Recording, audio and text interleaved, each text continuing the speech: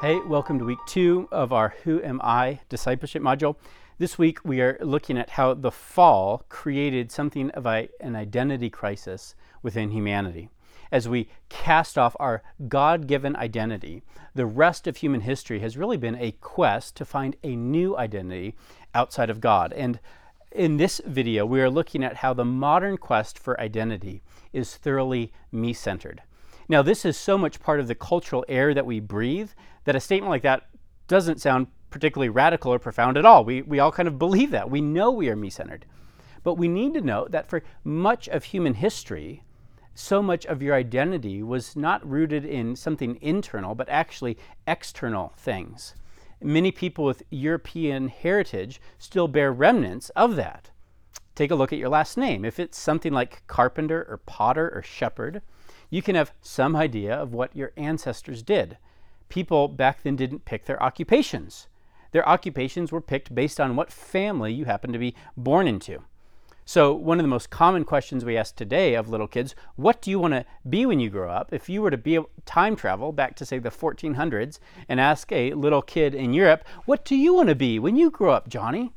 Well, he would look at you and kind of a dumb, like, what kind of ridiculous question is that? I'm going to be a carpenter because that's what my dad did and what his dad did. We are carpenters, after all. But today, that's one of the most popular questions that we love to ask little kids. What do you want to be when you grow up? And it really shows that underlying shift in our identity, that our identity has become something that is moldable, that we can decide what we want to be. It is not decided from external sources. Well, one of the modern shifts that led us to this me-centered culture came in the 1700s with philosophers like Jean-Jacques Rousseau, who was a French philosopher. And Rousseau really posited the idea that humans were basically good, that if you could get to the bottom of our hearts, our desires were essentially good, and that our true self lie within.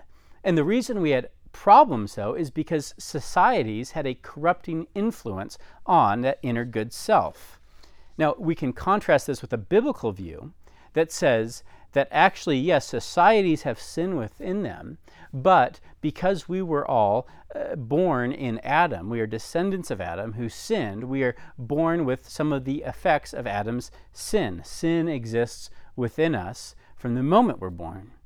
Rousseau, though, thought that it was actually human society that was detrimental to human contentedness, which resulted in a slew of other problems. Right? He thought it was detrimental to happiness. Right? You can think about it in that when people get together, there suddenly is this desire to be recognized or to stand out or to be the best or to be the conqueror, to be the most powerful.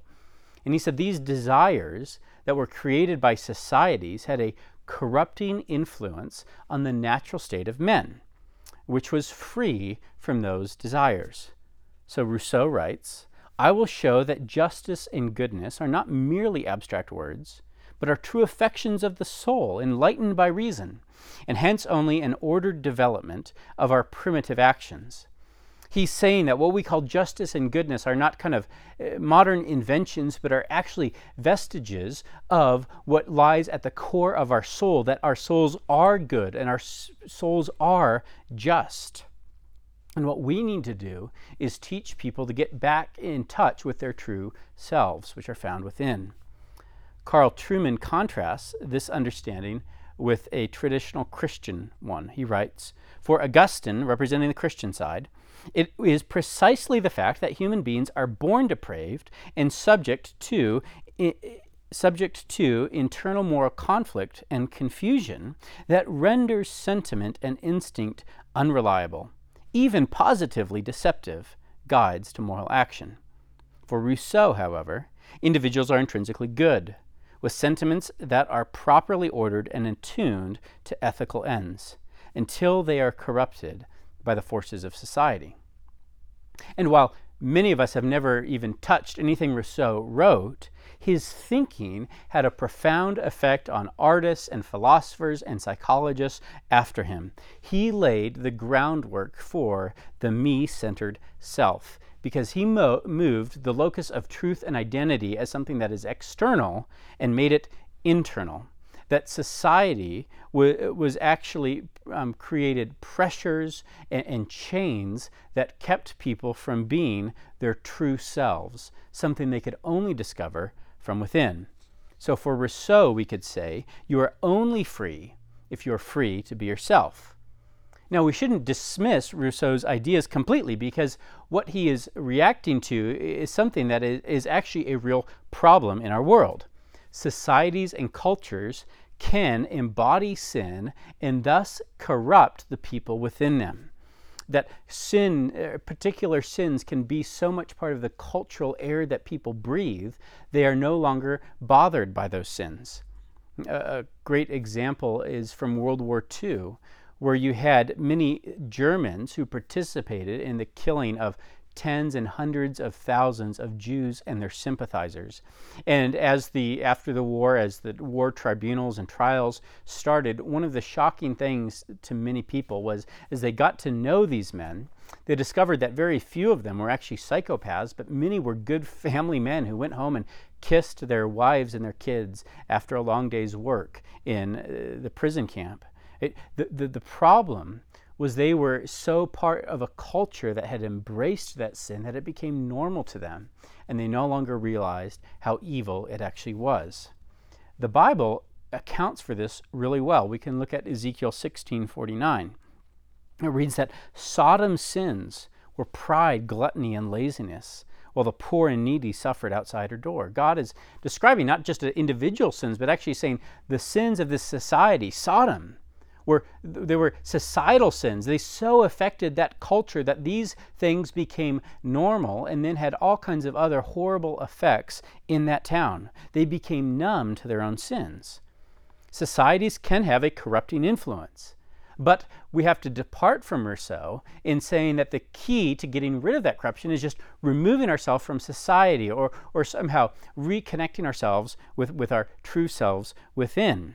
Because Scripture says that there also happens to be sin within us, that sin affects us individually from birth. We have a propensity, an innate propensity to sin. No one has to teach us how to do it. Psalm 51:5 says, "For I was born a sinner. Yes, from the moment my mother conceived me."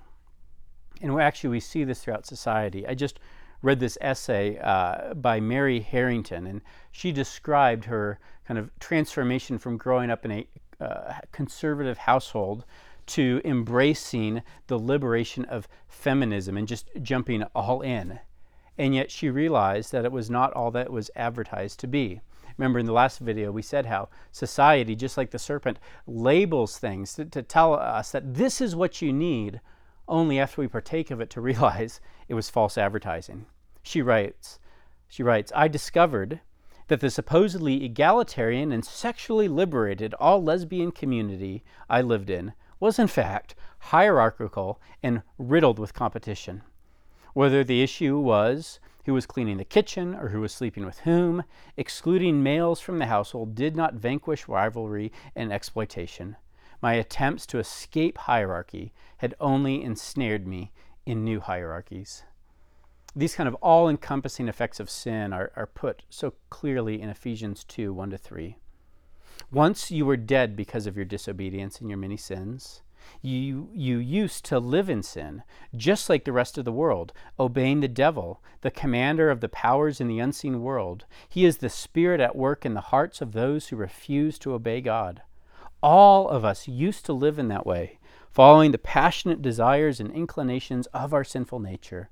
By our very nature, we were subject to God's anger, just like everyone else." Here we see the Bible's holistic picture of sin. Sin is because there is such a thing as the devil. There is evil incarnate. There are people that influence us to sin, but we also sin because we have a sinful nature.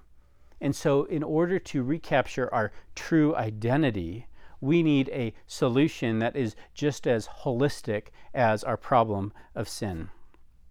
Well, going back to how we became a me-centered culture, people started to believe more and more that the true self is found within me.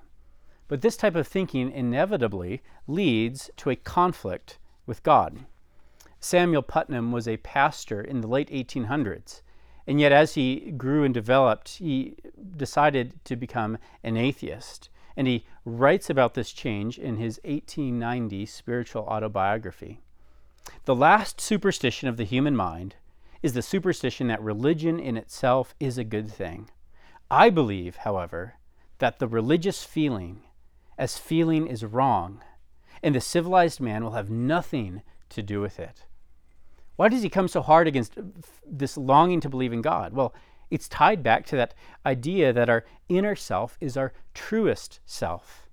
And thus God becomes this outside threat that is holding us back from becoming who we were meant to be. Samuel Putnam goes on to write, "To vindicate liberty, I must dethrone God." And this type of thinking started to affect how people understood freedom. That freedom now became the ability to be whatever I want to be. It's the freedom to be my true and authentic self. And this puts us on a collision course with God, because as Ron Highfield writes, obeying God appears to be surrendering freedom, and disobeying God looks like a way of asserting it. Submission to God looks like an affront to our dignity, and defiance feels like an assertion of our dignity. But when we view freedom in this modern way of being able to be free to whatever our desires are, we are, again in the words of Ron Highfield, we doom ourselves to perpetual restlessness and insatiable ambition. However high we climb, infinite heights will tower above us.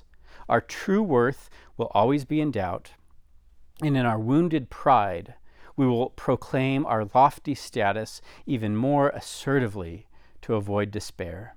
Humanity, so defined, cannot love God. It can only envy and resent God.